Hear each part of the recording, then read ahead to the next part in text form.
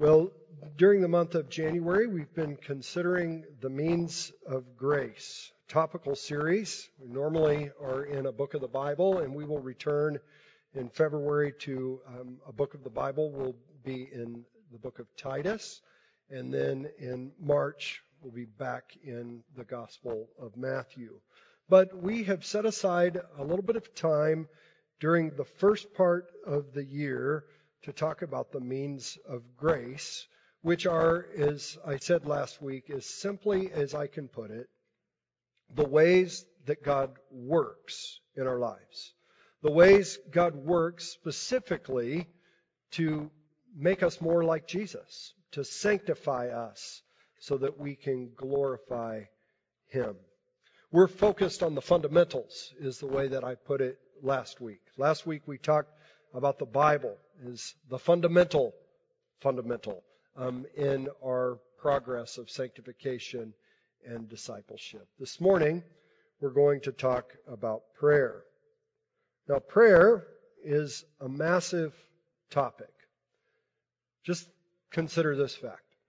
One of the biggest books in our Bible, the one that's smack dab in the middle of our Bible, is Psalms. What is the book of Psalms? But 150 prayers. There's plenty of material about prayer in the Bible. So much that could be said. But I have a very narrow focus this morning. So this is kind of a qualification to say if I haven't dealt with an aspect of prayer that you're particularly fond of, it's not that I'm not aware of it or that it's not important. It's that I'm zeroed in on a particular point about prayer, and that is the power of prayer. So how I want to proceed this morning is I want to establish, first of all, my primary proposition that prayer is powerful. But then we're going to just ask three questions of this primary proposition. Whose prayers are powerful? Which prayers are powerful? And how do we pray these powerful prayers? So proposition, then three questions. Let's begin with the proposition. Prayer is powerful. Why do I say that? Well, in order to prove this point or establish it, I'm going to give you a proof text, and then I'm going to spend more time on what I'm calling an impressive picture. I hope you'll see why I'm saying it's impressive when we're done. So a proof text and then an impressive picture. How can I make the claim scripturally that prayer is powerful? Because the Bible says so quite explicitly. In James 5:16, it says this: the prayer of a righteous person has great power in its working.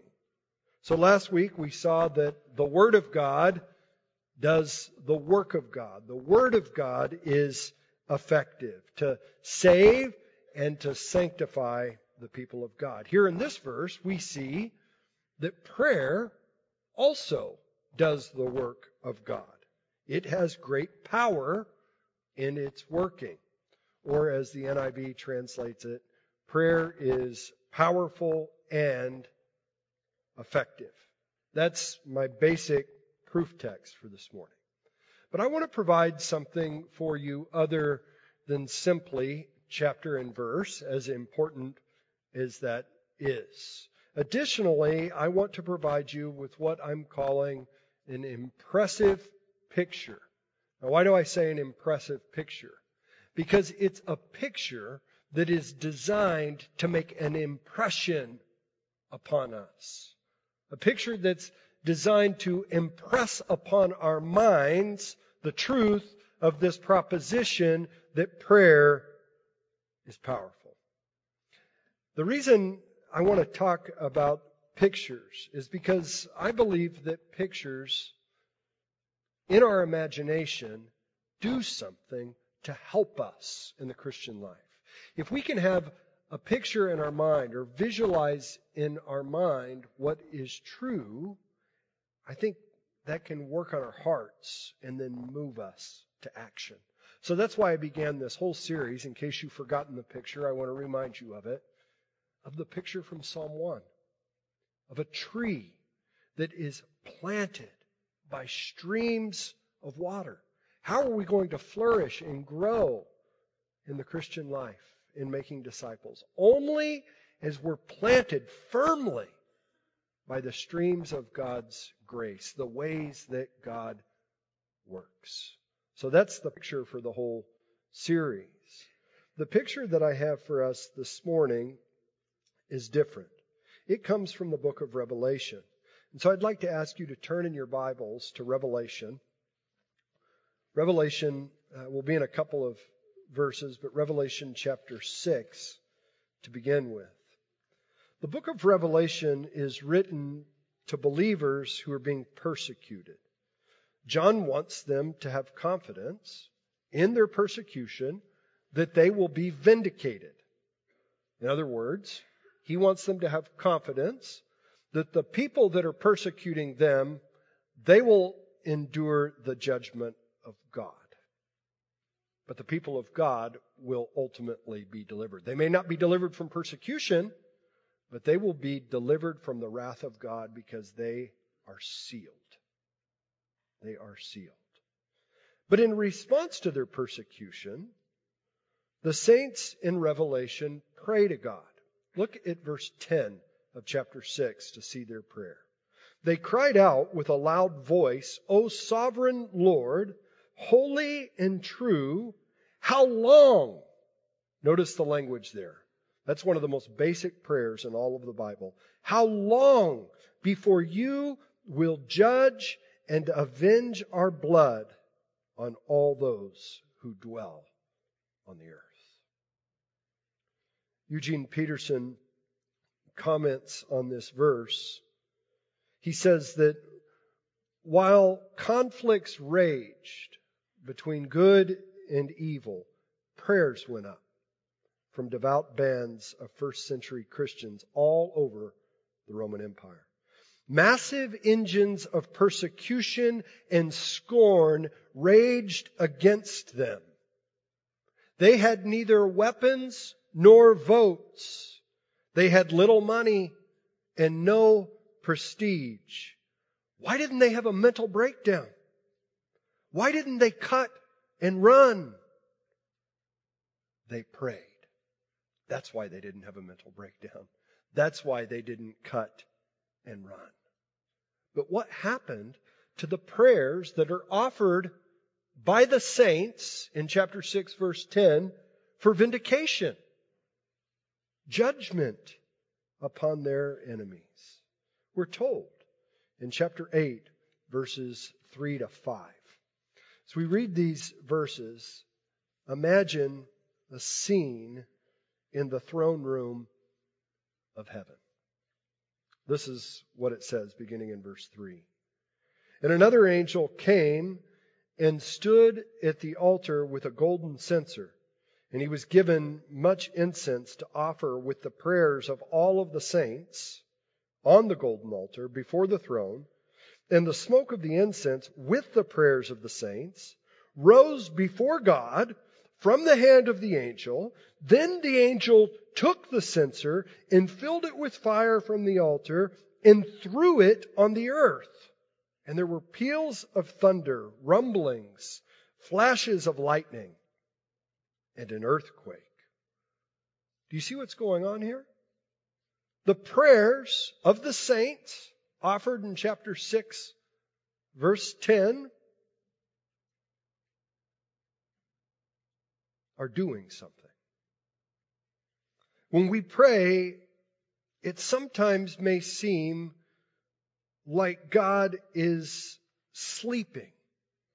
As one author says, if the experience of the saints in Revelation are anything like mine can be, they may feel like their prayers are barely making it to the ceiling, or dribbling out and rustling across the floor like dry leaves.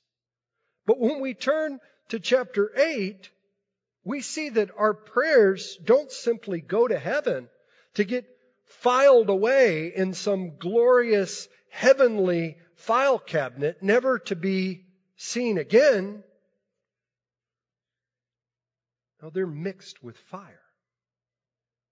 of the Holy Spirit and return to earth in power. And when they land, they make a great impact, like a bomb, like an earthquake, over 10 on the Richter scale. These prayers that go up in beleaguered humility without any fanfare return with great force. This picture in Revelation 8 inspired the poet George Herbert to write a poem about prayer, and he describes these prayers as reversed thunder. Reversed thunder. Tim Keller explains what Herbert means. He says, thunder is an expression of the awesome power of God. Whenever you see thunder in the Bible, it's an expression of the awesome power of God. But prayer somehow harnesses that power so that our petitions are not heard in heaven as whispers, but as crack, boom, and roar. Prayer changes things. That vision blows my mind. Not the vision of saints who are being persecuted offering their prayers to God. We've always known that that's what the people of God do. What blows my mind is the way John pulls back the curtain to show us what happens in the throne room of heaven when we pray. Reversed thunder.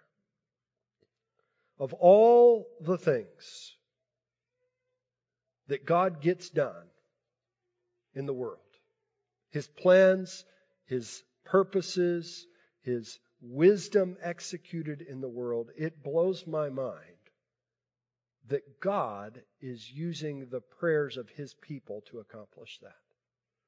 Did you know that one of the things Revelation is doing here is establishing God's will in judgment? That's what these seals that are being opened are all about. And then right smack dab in the middle of this announcement of God's judgment, we see that He's using the prayers of the saints to accomplish that judgment. If God uses our prayers to bring about judgment on the world, isn't it possible that He might also use our prayers to bring about the salvation of those that we're sharing the gospel with?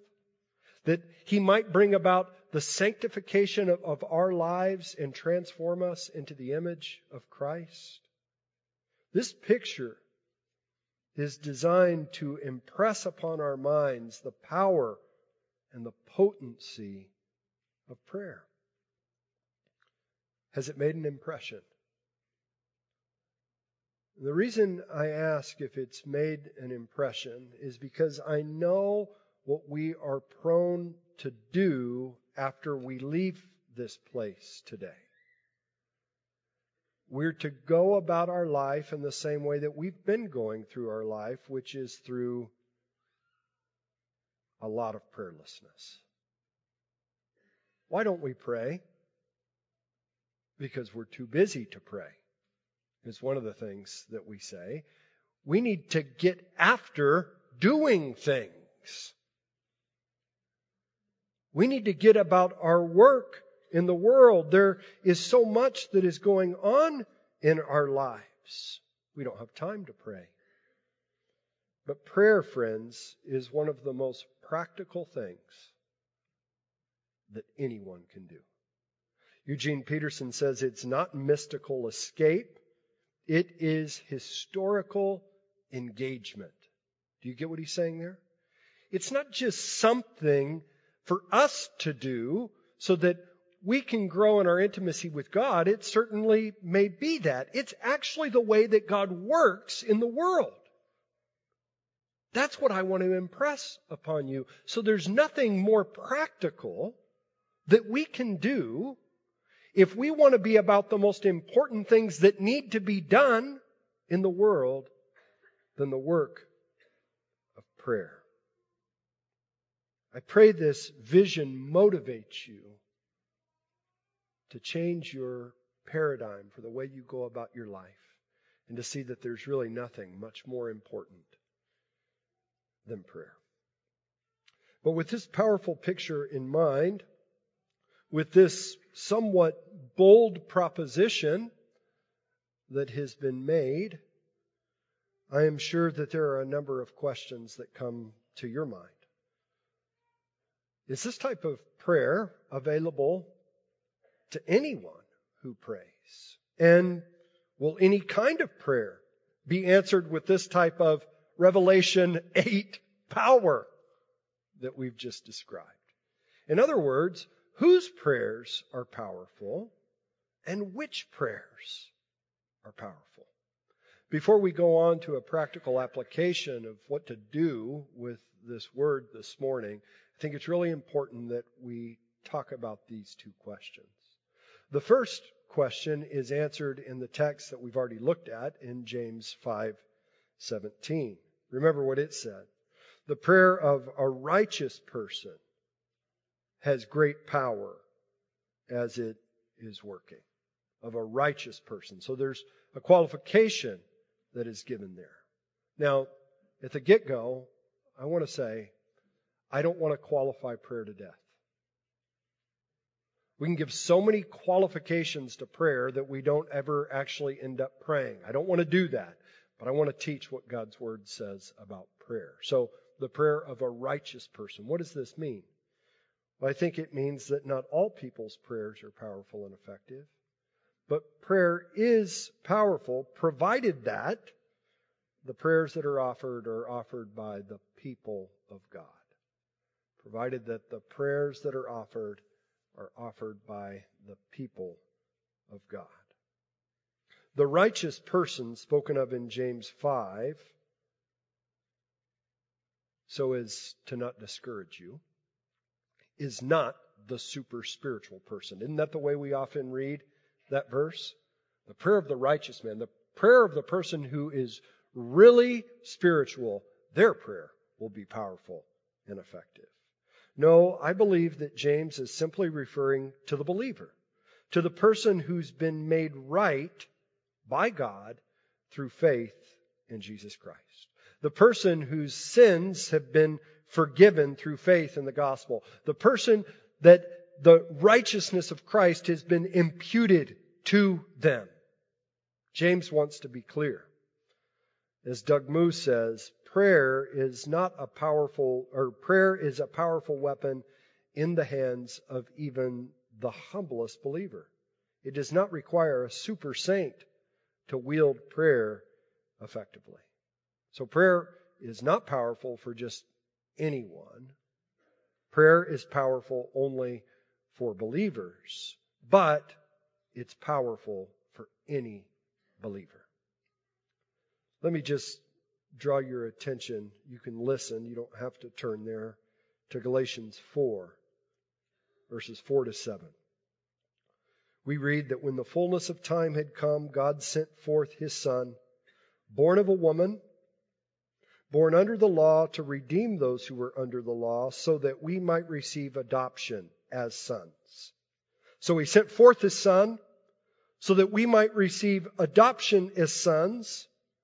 Paul goes on to say, and because you are sons, God has sent the Spirit of His Son into our hearts, crying, Abba, Father. So you are no longer slaves, but a son. And if a son, then an heir through God. Friends, if you're a child of God, you have access to God in prayer. You can go to the God of the universe, the God of thunder, and you can offer your prayers to Him as His child. In our sin, I want to be clear. I want to be clear about a common misconception that many people have. In our sin and apart from Christ, we are not children of God. God is not our Father. Paul is very clear in Ephesians 2 that we are sons of disobedience and children of wrath. But if we are in Christ, we are adopted into the family of God, and we have access to the Father by the blood of His Son. And so as His children, we come humbly, but we come boldly and ask our Father to give us good gifts, knowing that He will work in power. So prayer is powerful, provided that prayers are offered by the people of God. At this moment, I want to pause and say, if you've not yet placed your faith in Jesus, you do not have access to the throne of grace. But it doesn't have to stay that way. You can become a child of God today. If you will simply acknowledge your sin before a holy God and acknowledge that He has provided a substitutionary sacrifice for your sins through the death of His Son on a cross. If you will repent of your sins and turn to Him, you can become a child of God, forgiven, given the Holy Spirit, and then able to pray to Him confidently. It is my first prayer this morning that if any of you are here and do not know God as your Heavenly Father, that you would come to know Him. If you will call upon the name of the Lord, you will be saved. Within it is also my goal that we would access prayer for our own sanctification. So we've seen that prayer is powerful for the people of God, but what kinds of prayers are powerful? Are all prayers offered by the people of God powerful and effective? Well, we know that that is not the case because sometimes our prayers go unanswered, right? So which prayers are powerful? Again, I don't want to qualify my main proposition to death, and yet I think it's important that we say what Scripture says. So let me continue in this long sentence. Prayer is powerful, provided that prayers are offered by the people of God according to the promises of God. Or according to the will of God, I could say as well. Now, where do we get this? I will demonstrate this point with a simple proof text eventually, but before I do that, I want to do something a little bit different than simply proof texting this point. I like doing that. I like going to verses that simply tell us the answer, but sometimes it's important to see the bigger picture in the Bible, and that's what I want to do with you right now. If you would, please turn in your Bible to Genesis chapter 4. Genesis chapter 4. So I don't know if you've ever thought about this. I hadn't until I read this great book by a man named Gary Miller from Australia. But at the end of chapter 4, we have the first reference to prayer in the Bible. Doesn't it make sense that the first reference to prayer in the Bible might be instructive for understanding the way prayer works in the rest of the Bible? So look at the last verse of chapter 4. We read that Seth had a son and they called his name Enosh. And then we read, at that time, people began to call upon the name of the Lord. Why are people calling upon the name of the Lord here? That's the question I want to answer that I think will help us understand about what the Bible is doing in prayer.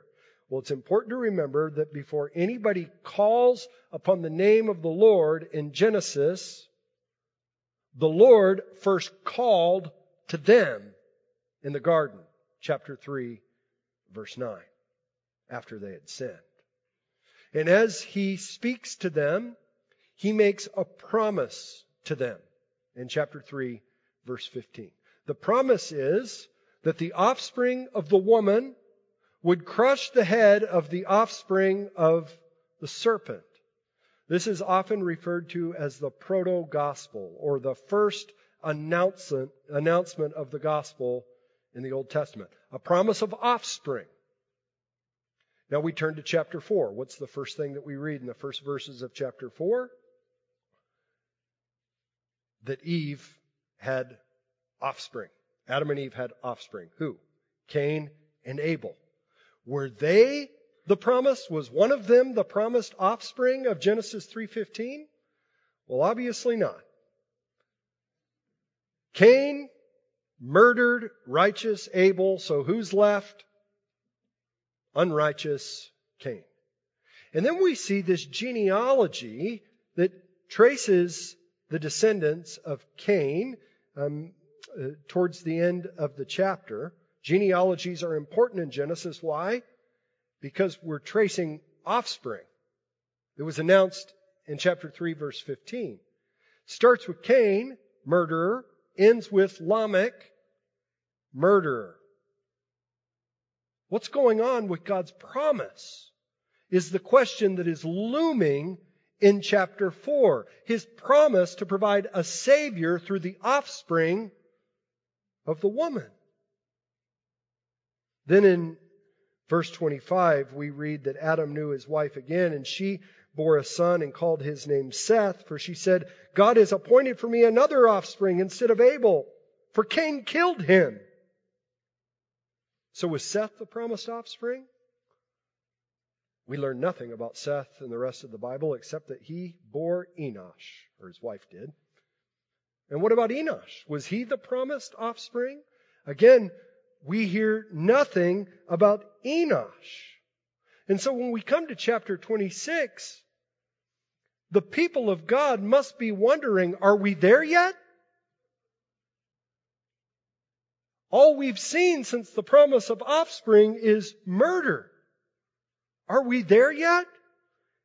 And in verse 26 we read, at that time people began to call upon the name of the Lord.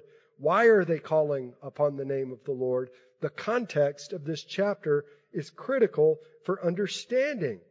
The people of God have heard the promise of God, but now they're beginning to learn what we know. That sometimes the promises of God do not come to fruition immediately. And so we wait. And what do we do while we wait? We pray. They are also learning that they are powerless to bring about the promises of God on their own. They're completely dependent upon God to get that work done. And so they pray. Gary Miller says that prayer is simply asking God to come through on His promises. And this first prayer in the Bible teaches us something about the rest of the prayers in the Bible. If you trace this phrase, calling upon the name of the Lord, throughout the rest of the Old Testament and even the two references in the New Testament, you'll see that in every case, what people are doing is calling upon God to come through on the promises that He has made to them. This is the basic trajectory of all of the prayers from Genesis to Revelation. So it's no surprise that when we turn to the last couple of verses in the Bible, so we've looked at the first prayer, so we turn to the last few verses in the Bible, we see a prayer. But actually, it begins with a promise. Jesus promises, what does He promise? Surely I am coming soon. To which John replies, Amen. And then he prays, Come, Lord Jesus. Do you see the pattern? Promise. Prayer for God to act upon that promise. So which prayers are powerful? Are all prayers powerful? No. But prayer is powerful provided that prayers are offered by the people of God according to the promises of God. We see the same thing in the New Testament. In the farewell discourse in John chapters 14 to 16, Jesus says something that He repeats throughout those verses. Whatever you ask in my name, this I will do, that the Father may be glorified in the Son. If you ask anything in my name, I will do it. So in the Old Testament, they're calling upon the name of the Lord to act according to the promises of the Lord. In the Gospels, we see that calling upon the name of the Lord and praying in the name of Jesus are basically the same thing. Calling upon the name of the Lord is praying according to the promises and purposes of the Lord, because the Lord's name is bound up with who He is and what He has promised to do for His people. But His promises and His purposes find their yes and their amen in the sending of His Son. So now to pray in the name of Jesus is to pray according to the promises and the purposes of God, accomplished through Jesus, who is the offspring of the woman, the offspring of Abraham, the offspring of David. In other words, praying in the name of Jesus is praying according to the will of God. It's aligning our will with God's will, seen in the person and the work of Jesus Christ. And so it's no surprise that in the first epistle of John, he says something very similar to what Jesus said in the Gospels. If you ask anything in my name, it will be done for you. He says this, and this is the confidence that we have toward Him, that if we ask anything according to His will, He hears us. Asking in the name of Jesus is not some magical incantation. I think that's the way some people treat it, that we stamp on to the end of our prayers to get something done. Praying in the name of Jesus is coming before God through the blood of Jesus, aligning our will with the will of God seen in the person of Jesus, and praying for Him to accomplish His purposes on earth as it is in heaven. And God answers those prayers.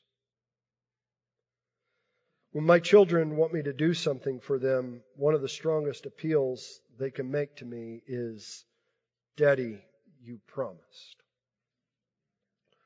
Over Christmas break, we were at the park in our neighborhood, and my daughter Nevaeh saw the pool, and she said, well, maybe you could take me to the Y to go swimming, since it's too cold to go to Rockwood. And I made her a promise that over the break I would take her to the Y to go swimming.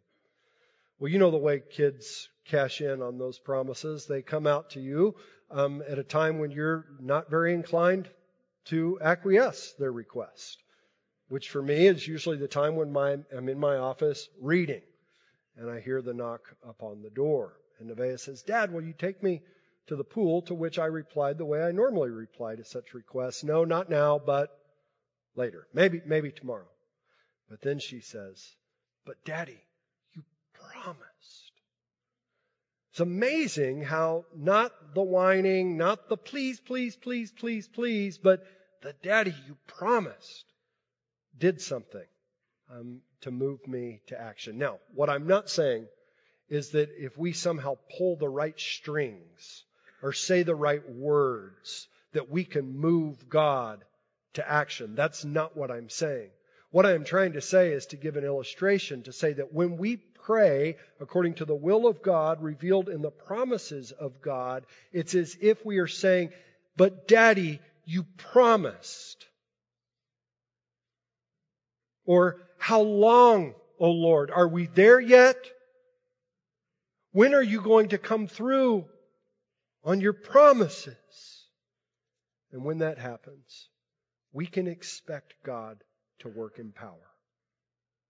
But if I can just offer one more qualification, that doesn't mean that it will be in our timing.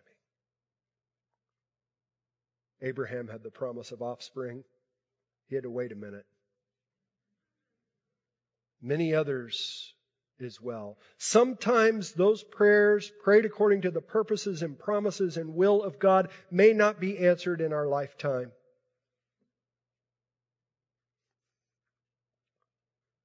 But this is the amazing thing about the providence of God. He has chosen to not only accomplish all He has promised, you better believe that He will. But He has chosen to use our prayers to get that done. And so with that said, let us turn to our last question. How can we pray powerful prayers? Prayer is powerful, provided that prayers are offered by the people of God according to the promises of God, and lastly, in response to the Word of God. You've heard my primary proposition, seen an impressive or hopefully an impressible picture, two important provisios, qualifications. Now I want to end with a practical application. There's so much I could say. I really just want to say one thing, a little different than pray in response to the Word of God. It's this: pray the Bible. Pray the Bible. It's not the only way to pray. It's not the only faithful way to pray. It's not the only way to pray within the will of God. But it is the best way I know how to train you to pray according to what the Bible teaches about prayer. And I find that it is a very neglected thing. How many of you are languishing in your personal prayer time? You're staring off into space. Your mind's wandering. You feel like you're getting nothing done. Pray in response to the Word of God. Pray the Bible, and I promise you, you will make progress. It has been the single most important thing in my prayer life over the last 10 years. Let me offer you 3 ways. I wish I could offer 10. But 3 ways that you can make progress here. First, pray the Psalms. Pray the Psalms. All Scripture can be prayed. All Scripture ought to be responded to in prayer. But Psalms are a whole book in the Bible devoted to prayers. Doesn't it make sense that we would become very familiar with those prayers if we want to learn how to pray God's Word? I try to read through the Psalms personally a number of times throughout the year. I'm making notes, I'm underlining, I'm trying to get a sense of the Psalm. So then when I go back that next time, the more and more familiar I get with what's going on in those Psalms, the more that those Psalms can then become prayer, not just Bible reading and Bible study. I'm going to post a few resources online this week on our blog site if you would like to learn how to more effectively pray the Psalms. Second, use the Lord's Prayer. When Jesus' disciples asked Him to teach them how to pray, He gave them the Lord's Prayer. I mean, you can't get much clearer on, if you want to know what you're supposed to be praying, go to the Lord's Prayer. You can just pray the Lord's Prayer, but again, I think it was meant to do more than simply be recited. I think it was supposed to be an outline for us, a pattern for us, a framework for us to shape the way we think about prayer and the way that we actually go about praying. So may I suggest that you simply take each line of the Lord's Prayer, or a couple of lines in a day, and use those as a springboard for your prayers. Kind of what George did in his pastoral prayer a little bit earlier. So for example, take "Thy kingdom come." You can just stop right there and start praying that it would. Maybe start by saying, "May the reign of God increase in my heart, in my life, that I would more and more come under the rule and the reign of Jesus Christ as Lord in obedience to Him." Or maybe pray for the lost. Pray that the kingdom of God would expand in this world. Expand in your neighborhood. Pray for our missions partners, that they would be effective in their work.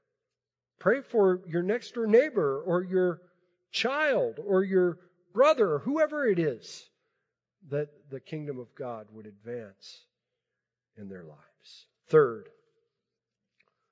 use Paul's prayers. I've spoken about the Lord's Prayer. I've spoken about praying the Psalms and other sermons. So I want to focus a little bit more here. Paul's letters contain a number of prayer requests that he makes of the churches and a number of explicit prayers that he offers for the churches. Like the Psalms, since they are scripture, it makes sense that we would learn how to pray through them. I talked to somebody after the first service. They just said they've committed the main prayers of Paul to memory. So then they always have them with them as a rubric, as a springboard for their prayers. Paul asks for prayer in Colossians 4 for things that make sense, or we're not surprised by. At the end of most of his letters, he asks for prayer that the gospel would go forth. So in Psalm 4, he says, pray that I would have an open door for the gospel and that I would make it clear as I ought to do. So the will of God is very clearly that the gospel would go forth to all the nations and then the end would come. God's going to get that done. Do you believe that? Do you also believe that He's going to use your prayers to get it done? Why else would Paul pray for the Colossians to pray for him if that weren't the case? Give yourselves to praying for the advancement of the gospel. But Paul not only prays for the advancement of the gospel in the lives of the lost, the salvation of the nations, he also prays for the sanctification of the church. Go and look at his thick prayers, and you will find that many of them are actually about the church growing in grace. And that's what I would like you to focus on going forward. Ephesians 1 and Ephesians 3 are tremendous. I'm going to end the service with Ephesians 3. Let me just draw your attention to Ephesians 1. In Ephesians 1, beginning in verse 15, Paul starts praying for the church. He starts praying that they would have insight into the wisdom of God. Verse 17, that the God of our Lord Jesus Christ, the Father of glory, may give you a spirit of wisdom and of revelation in the knowledge of Him. Now, what's he referring to? I think he's referring very specifically to verses 8 and 9, earlier in the chapter. So there's this grace which He has lavished upon us in all wisdom and insight. Same phrase. Making known to us the mystery of His will. What is God's will? According to His purpose. What is God's purpose? He set it forth in Christ. What is it? It's a plan for the fullness of time to unite all things in Him. Things in heaven and things on earth. This is Paul's way of saying what Jesus said in the Lord's Prayer.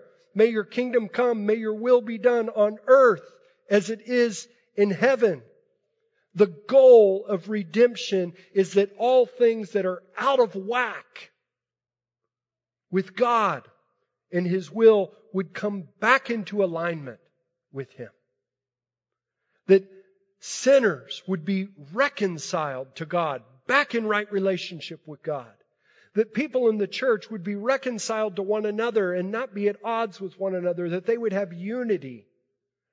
It is a desire that, as I mentioned earlier, we would come under the reign of Christ, submit to Him, love Him through obeying Him.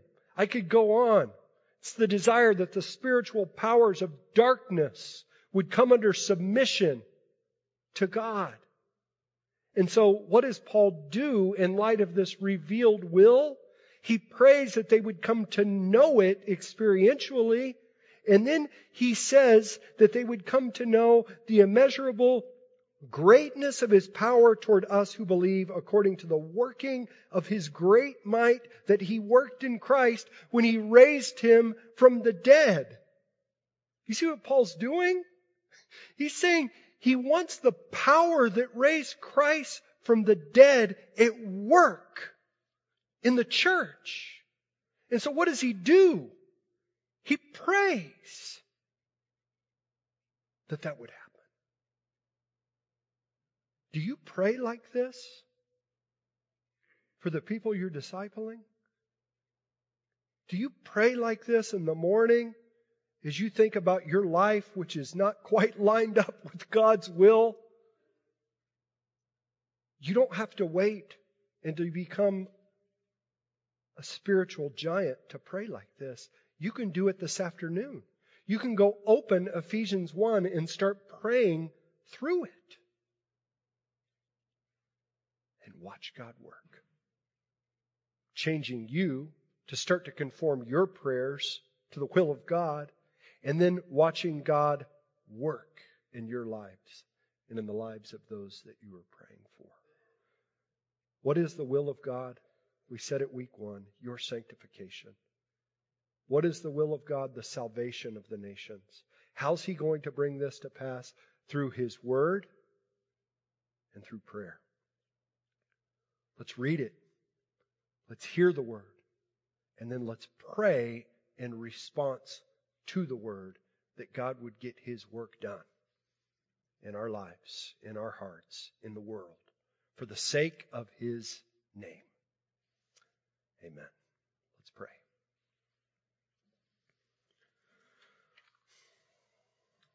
Father, you have spoken to us in your word.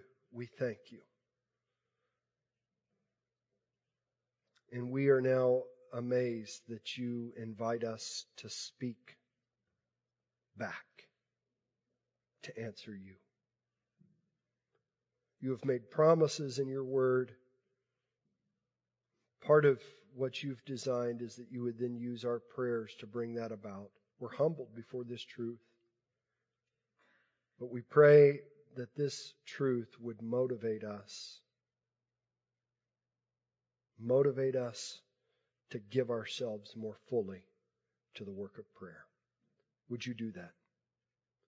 I pray that this church would be a praying church to the glory of your great name. Amen.